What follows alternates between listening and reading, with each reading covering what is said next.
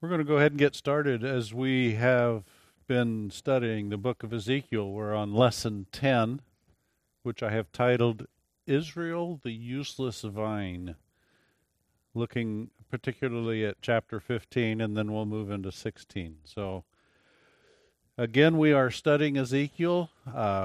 Ezekiel was a prophet during the time of the Babylonian sieges of Jerusalem. The exile, Ezekiel was one of the people taken in exile during the second Babylonian invasion, which occurred around 597 BC, and we're kind of in that period in between the second and third stages. I didn't move my red arrow. We'll get to that next week, maybe. And we are in the chiastic outline that I have here. We're in the oracles of judgment, which run from chapters 12 through 23, and we're talking particularly about the judgment upon Israel. We're going to get into some other things later, but right now we're focused on Israel and the exiles in their captivity, in their exile in Babylon, or south of Babylon. They are of the mindset that their exile is a temporary thing, that it's just going to last for a while, they're going to go back, that the temple is still standing, Jerusalem is still standing. There is a king in Jerusalem, a Jewish king in Jerusalem, and they're all going to go back and things are going to pick up where they left off.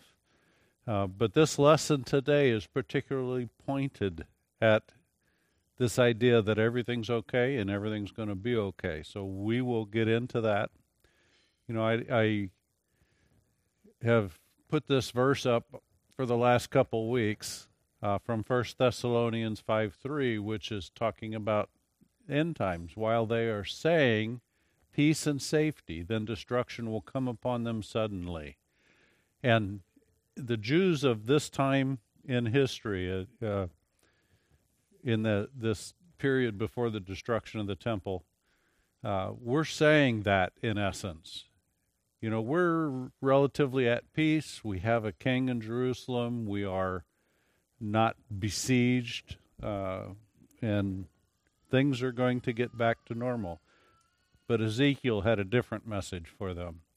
God called to him. God appeared to him in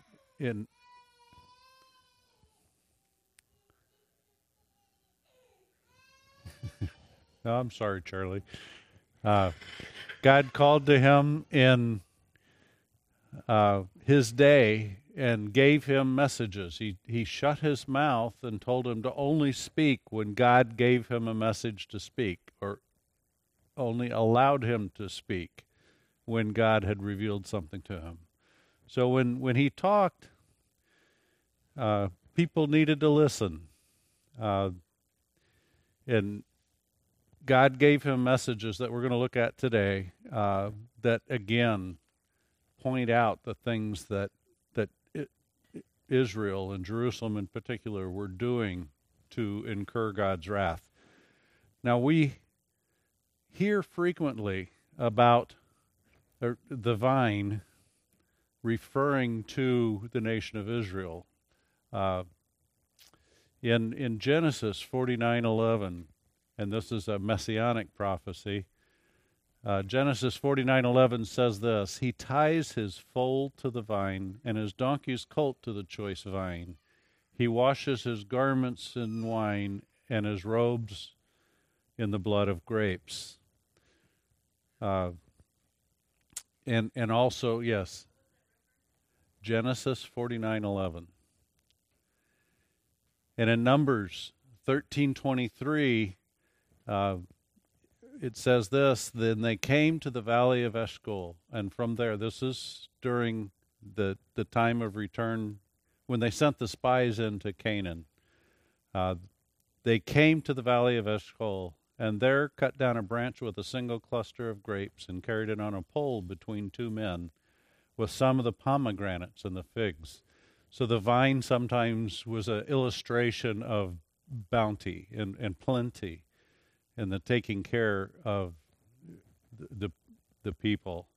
A bad vine could illustrate the wickedness of man. And Deuteronomy 32:32 says this, "For their vine is from the vine of Sodom, and from the fields of Gomorrah. Their grapes are grapes of poison, their clusters bitter." That's from Deuteronomy 32:32.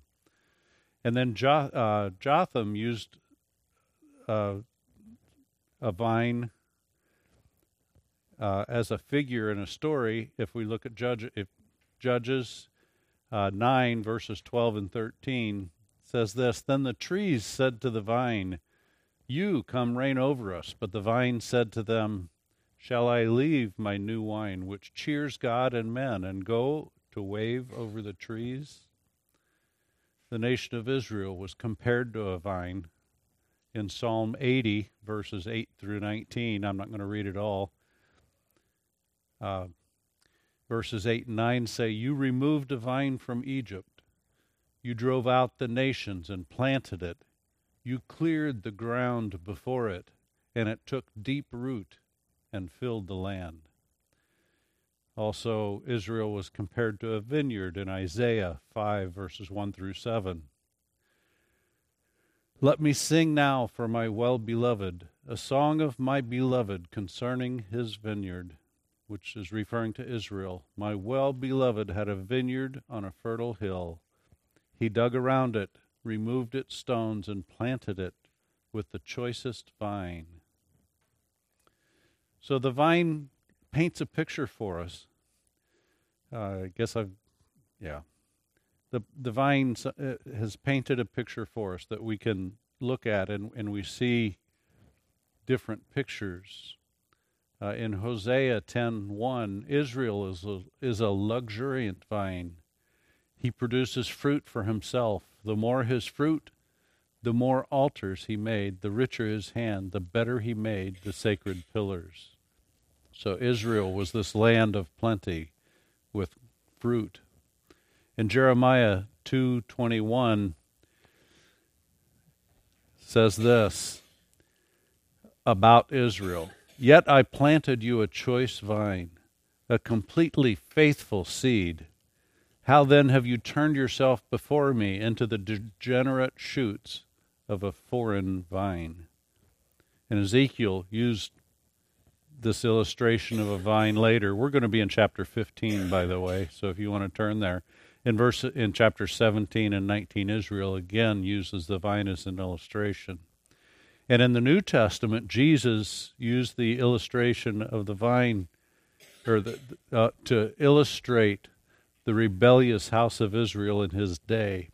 In Luke chapter 20, verses 9 through 19, says this, "And he began to tell the people this parable," and it's a familiar parable. "A man planted a vineyard and rented it out to the vine growers." Again, using the illustration of a vine to illustrate disobedient Israel. And a vine was also used frequently to illustrate the relationship that Jesus had with his people. We see in John 15 this verse, "I am the true vine, and my Father is the vine dresser." So all of these illustrations of a vine bring us now to this part of Ezekiel that we're going to study and start in chapter 15.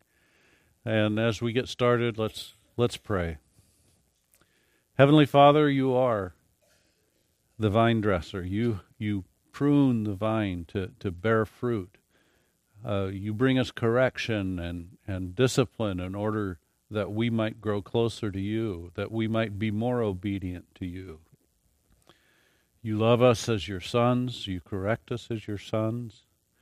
And we just thank you for your word that gives us a guide to tell us how we should live. Help us to see your truth this morning and to bring honor and glory to you in all that we say and do here today. In Christ's name I pray. Amen. All right, so we're going to look at Ezekiel 15, verses 1 through 3. I'm in the wrong place. There ago.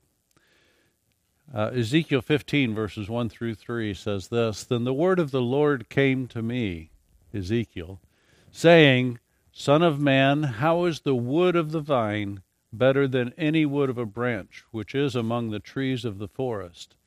Can wood be taken from it, from the vine, to make anything? Or can men take a peg from it on which to hang any vessel?" So in this illustration, there's a couple of things that we need to note. Ezekiel might have been answering a question or a protest that, again, I mentioned that the people of Israel that were in exile with Ezekiel were denying that anything bad was going to happen, that everything was going to get restored. And Ezekiel was using this illustration now given by God to kind of answer that and to say, the people might have been saying something like, we are his chosen vine. He planted us in Israel. Would he take and uproot and get rid of this thing that he created? We're God's special people. Nothing like what you're saying is going to happen to us. And I think we're going to see here that God is clearly saying, yes, I will. This false sense of security that the people have, they were the chosen people of God, the privileged people of God. They had the law, like we talked about before. They had the temple that was the envy of the world. They had the leadership, this fruitful land that they live in, that God had given them. But here, Ezekiel is given this picture of a vine that's different than what we think of a lot. I'll go back to this picture. Nope, I won't. Yeah, there it is. So I go to this picture, and you see what? I mean, when you think of a grapevine, this is the picture that you kind of get in mind. And that's kind of what I wanted to illustrate with this picture. Yet what is missing from this discussion in Ezekiel 15 of the vine, the fruit is never mentioned in this passage. You'll see as we go through it. Whether the absence of fruit or the presence of fruit. The fruit's not even considered here. All we're talking about in Ezekiel 15 is the wood of the vine. How much good is the wood of a vine? Is wood taken from the wood of a grapevine to do anything with? You can't make a table with it. I don't want to say nothing because I know in the mountains of the Adirondacks you can buy chairs made from it, but it is a weak wood. It's not a strong wood. It's not even very good to build a fire with. It is soft. So this idea that you can't take a peg to hang something on, it doesn't have the strength for that like a hardwood wood or the wood from a forest. It's fragmented, it's twisted, and is really not good to build anything. So if it's not producing fruit, how much good is a grapevine? And that's the kind of picture that we're starting with here with Ezekiel. The vine's crooked. It can't be used for building anything. It burns quickly, so it's not that great for fire. It's soft, so it can't be used to build anything to hang a vessel on, as Ezekiel says. It's good for nothing.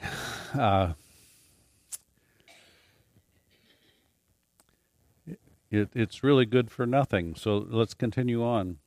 Ezekiel 15, starting at verse 4.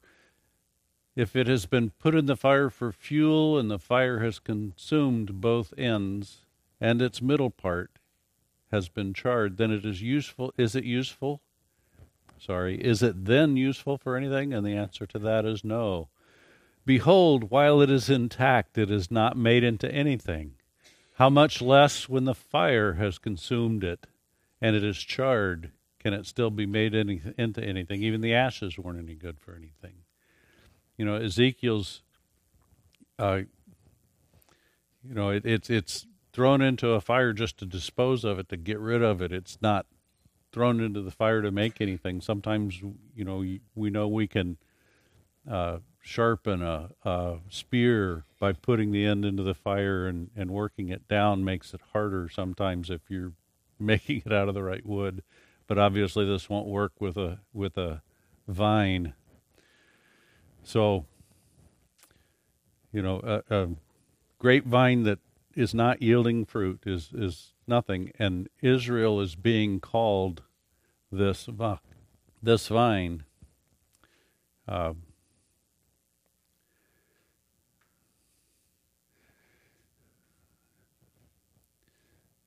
So continuing on, Ezekiel 15:6. Therefore says the Lord God, as the wood of the vine among the trees of the forest, which I have given to the fire for fuel, so have I given up the inhabitants of Jerusalem. And I set my face against them. Though they have come out of the fire, yet the fire will consume them. Then you will know that I am the Lord when I set my face against them. So God is describing the people of Jerusalem like that worthless wood that comes from a vine. They bore no fruit, and the remainder of this vine with no fruit was like the wood of the vine in the forest, that it was good for nothing. You couldn't build anything with it. The only thing that it's good for is burning. Jesus says here that he's going to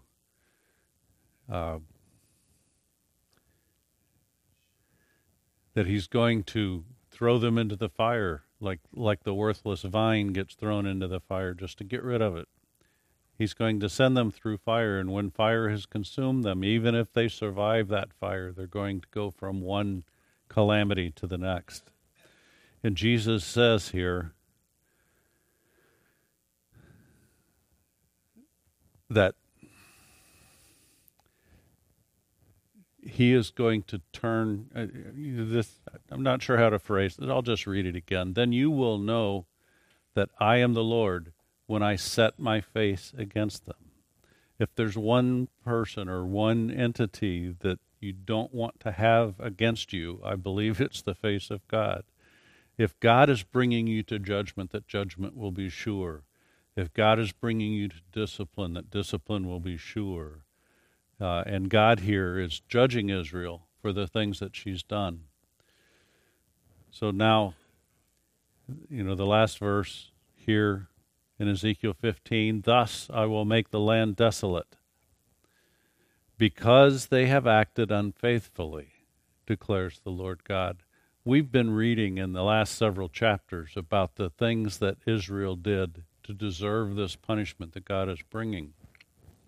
And it's horrific. This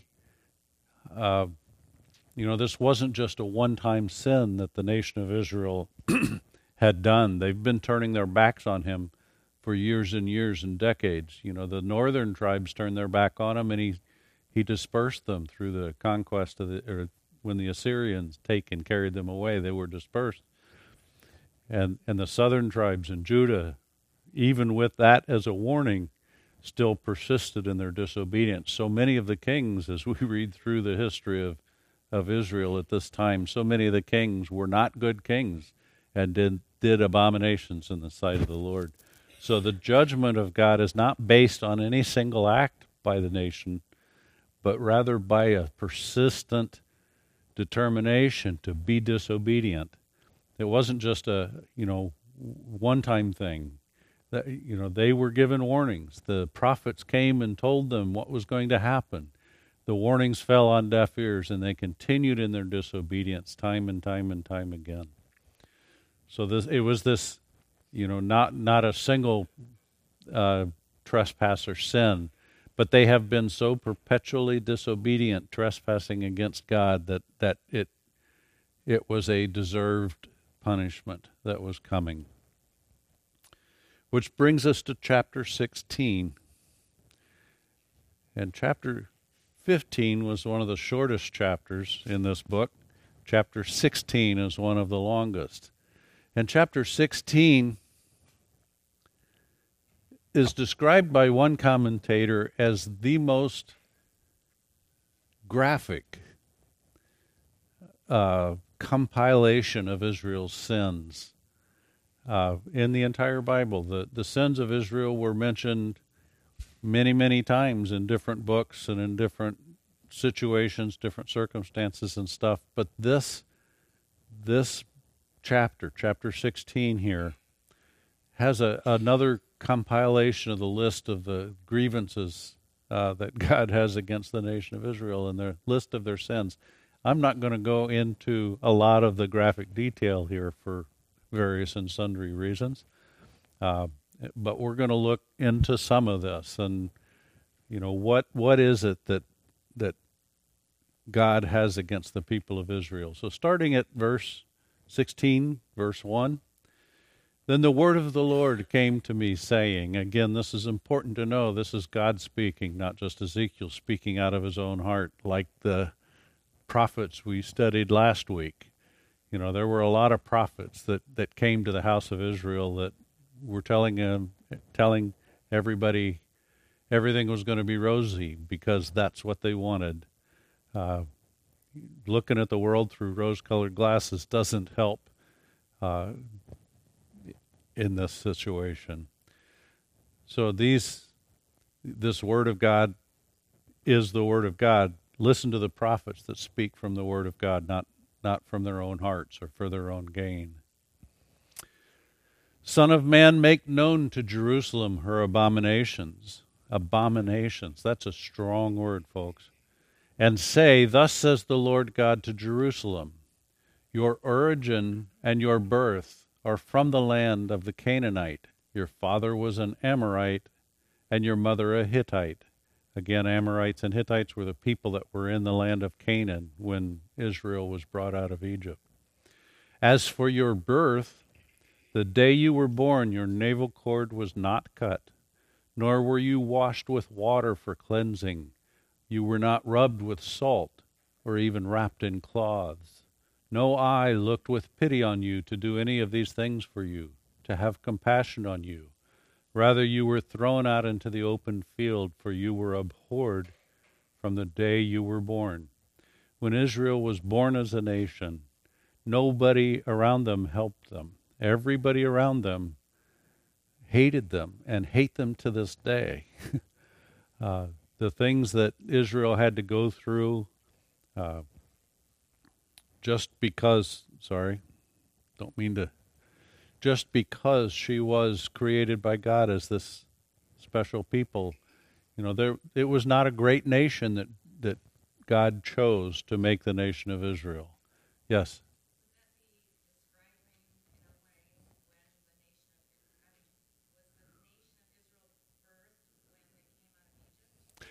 I think, obviously the nation of Israel was birthed when Abraham was given, so that's the genesis of the nation of Israel. But when she became identifiable as a nation, I think is when she was brought out of Egypt in this context. So, before they went to Egypt, it was still just a tribe. Family group. I mean, it was a sizable family group. You can't have 12 kids every generation and not be a lot of people with all their servants and everything. So it was a good body of people who went to Egypt. But when they came out, now all of a sudden they're traveling with 1 million people or more in the Exodus from Egypt. And then when they came into Canaan, when God brought them into Canaan, they being nomads in the desert for 40 years during that punishment, once they were brought into Canaan and began their conquest of the lands, all the nations around them wanted them defeated. So this illustration here of a baby being abandoned and not taken care of, Israel as a nation was unwanted by the world and ignored by them. But the next part of the chapter describes it a little bit. But this is God, when I passed by you and saw you squirming in your blood, I said to you while you were in your own blood, live. Yes, I said to you while you were in your blood, live. I made you numerous like the plants of the field. Then you grew up and became tall and reached the age for fine ornaments. Your breasts were formed and your hair had grown, yet you were naked and bare. It was God who took care of them in the infancy of this nation. They would have perished in their own depravity had they not, their lack of everything, had not God taken them in. The Lord, if we look at Deuteronomy chapter 7, verses 7 and 8, the reason God gave his attention to Israel is this: the Lord did not set his love on you nor choose you because you were more in number than any other people. You weren't a great nation when I chose you. For you were the least of all peoples. But because the Lord loves you and because he would keep the oath which he swore to his fathers. It wasn't because Israel was this great or holy people. They were weak, poor, struggling, and near death, but God passed them and took notice. He said, live, and he took care of them. He gave them what they needed in order to grow and to be strong and to mature and to become the nation that they became. Under God's care, they became larger and stronger. They became very beautiful as a nation and came into their own.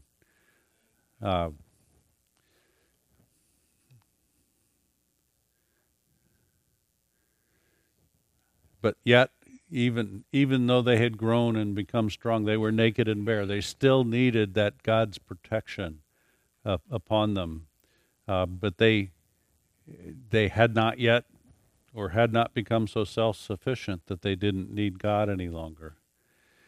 Then in verse 8 it says, then I passed by you and saw you, and behold, you were at the time for love. You had grown up. You had become a nation.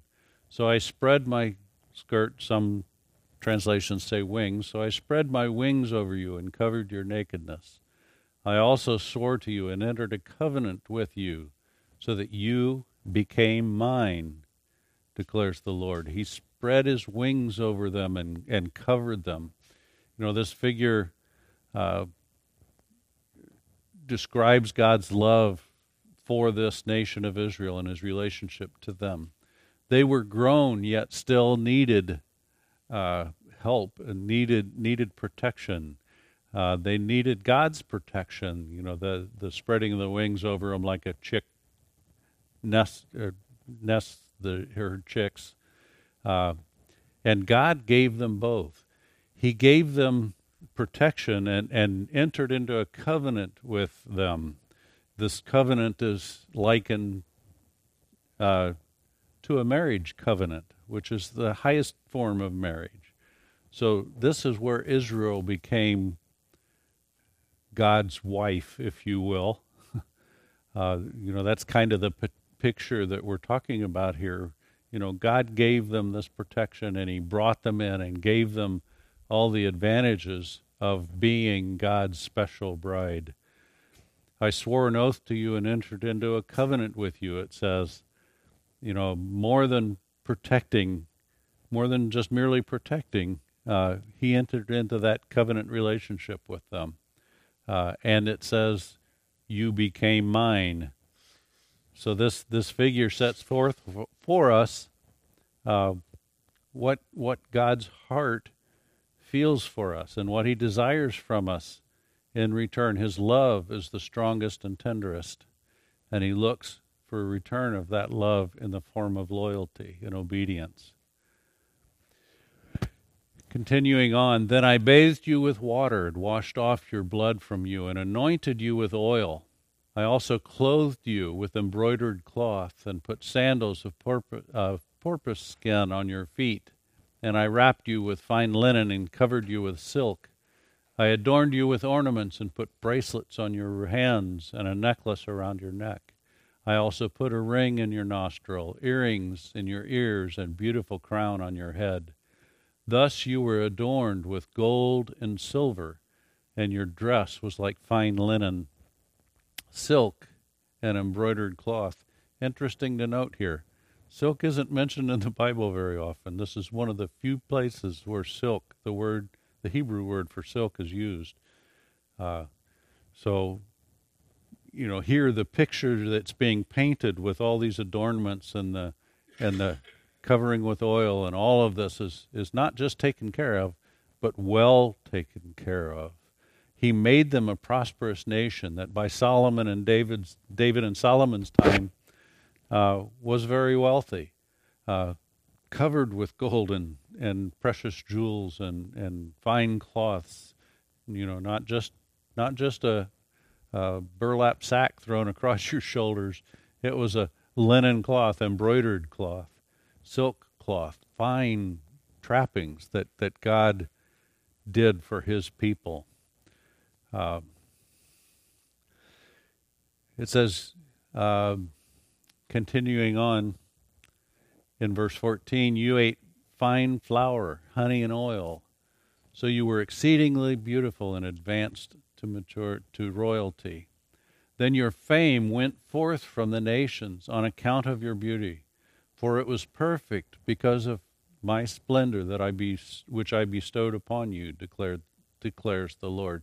So all of these things that God did for the nation of Israel, building them up from an abandoned, like an abandoned baby thrown in the field, he took them out of that circumstance and made them a great nation. And the things that he did for them made them the envy of the world. The whole world heard of their fame and of their success, and they had everything. They were given the law. They were given the temple. They were, the glory of God dwelt with them. Again, we've talked about this in the past. All of the privileges that they had as the people of God was there. And so as we continue on in Ezekiel, looking at verse 15, I didn't go to the right place, did I? All of these things that were good. So verse 15 says, and you appreciated everything I did for you so much that you did everything I asked you to do and lived happily ever after. Oh, it doesn't say that? So verse 15 says, but you trusted in your beauty and played the harlot because of your fame, and you poured out your harlotries on every passerby who was willing. So all of these things that God had given them because of his covenant relationship for them, because of his love for them, the blessings that he gave them, the gold, the silver, the fine buildings, the temple, all of these things that they gave him, all he asked in return was obedience and loyalty. And they did not do that. So he paints this picture of a harlot that just gives away herself to anybody that passes, to any passerby. And the verses following here, all of these things that are mentioned, in particular the idolatry, the turning away from God and turning to other gods of the land that they were in, of the Canaanites, the setting up of temples, the setting up of the Asherah poles, all of the things that were happening to Israel during this time are pointed out here in this chapter in the verses following. Again, I'm not going to go into detail. With that, you can read that on your own, and I encourage you to do so. Probably not as a family Bible reading time, but just as you study on your own the things that were pointed out, even to the point of sacrificing their children. They made shrines in high places. In verse 31, you built your shrine at the beginning of every street. At every corner there was a shrine to some god other than Jehovah God. the rebukes of Israel's sin by the prophets of Israel, Jeremiah and Ezekiel and Daniel and others, Israel. Israel turned away from God. All these rebukes in the other prophets, were pointed, but none of them are as vivid as this commentator said. None of them are so vivid, vehement, sordid, and piercing as the words that we see here in chapter 16 of the book of Ezekiel. Jerusalem deserved the punishment that was coming. She had worked overtime, if you will, to deserve such a rebuke. Time and time again, she turned away from the prophets that were giving them warning about where they were heading and what they were doing, and did not turn back to God. Israel began by forgetting an important principle. Everything good everything good they had were the gift of God's grace to them. Later, Paul wrote of the same principle, not for the people of Israel, but for Christians. In 1 Corinthians 4:7, it says this, "For who regards you as superior? What did you have that you did not receive from God? And if you did receive it, why do you boast as if you had not received it?" The blessings that we have as Christians from God, because God loves us, and He gives us blessings each and every day. Every breath we take is a blessing from God. All these blessings that come from God's hand aren't because we deserve it. I've said up here before, I thank God every day I don't get what I deserve. As a sinner, as a man from the line of Adam, we are all born with a sin nature, and we all do things that fall short of the perfection that God requires of us. And through His grace, He's given me forgiveness. Christ paid. We're going to do the sacrament of communion later to remember that sacrifice that Jesus made on our behalf and for our benefit, and in payment in full for the sins that we have committed. I didn't just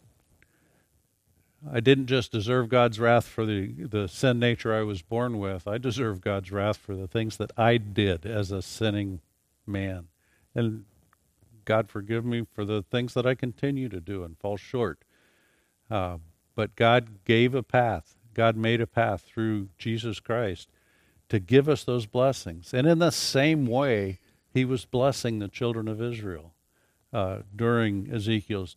before Ezekiel's time. He had given them all these blessings, all the privileges that they had, and all those things did was make them feel proud, make them feel like they deserved all this recognition from the world, like we sometimes can get proud. I'm not saying anybody in here does. I think, never mind, I won't go there.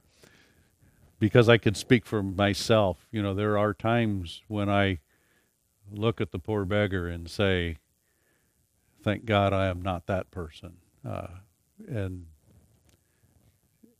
It's convicting sometimes to realize that the blessings that we have come from God's hand, yet I take them for myself. And the nation of Israel was doing this very same thing.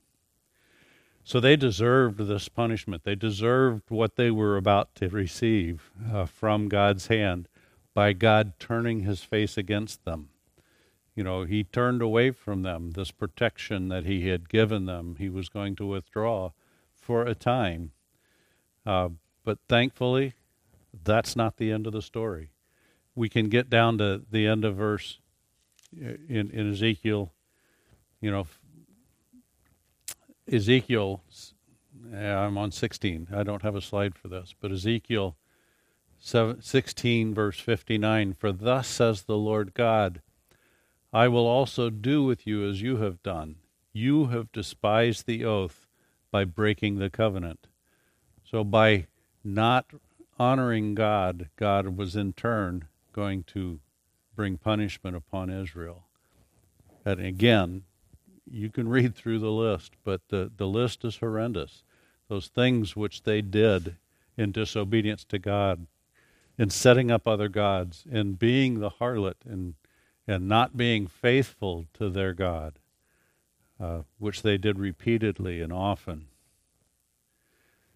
But thankfully, chapter 16 doesn't end at verse 59. In verse 60, it says this, "Nevertheless, I will remember my covenant with you in the days of your youth, and I will establish an everlasting covenant with you." Despite all this, despite the certainty of oncoming judgment, God would not forget his covenant with Israel, the promises that he made.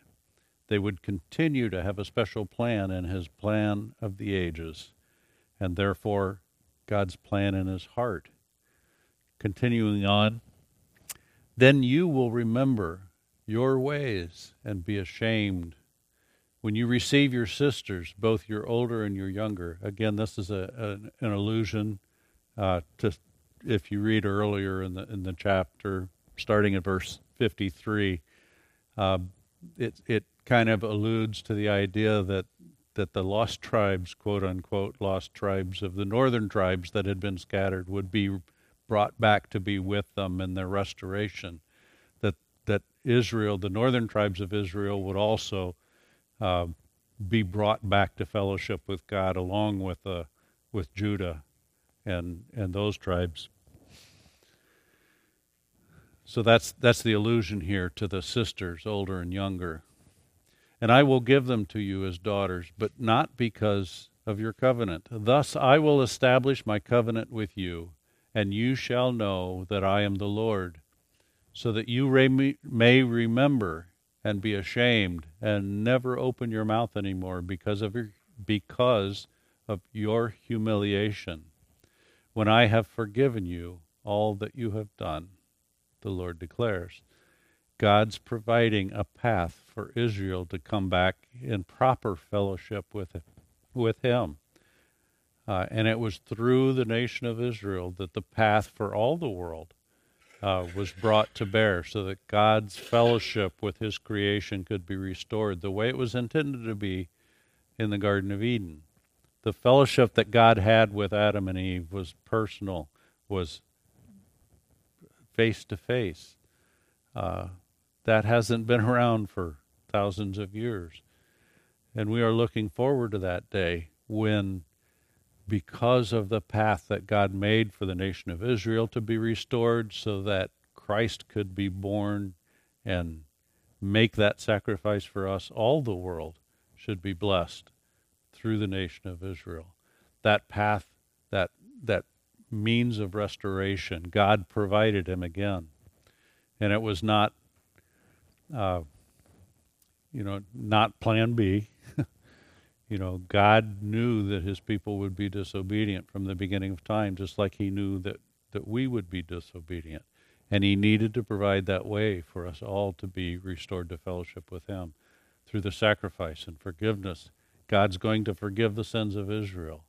God, through the sacrifice of Jesus Christ, forgives the sins that each one of us commit. So that's the message here in verses 15 and 16. Yes, Israel had become that broken vine, that useless vine, but God, through discipline and punishment, was going to restore Israel. And here in this passage in verse 61 through 63, points out that Israel would remember what they did to deserve this punishment and be humiliated by it.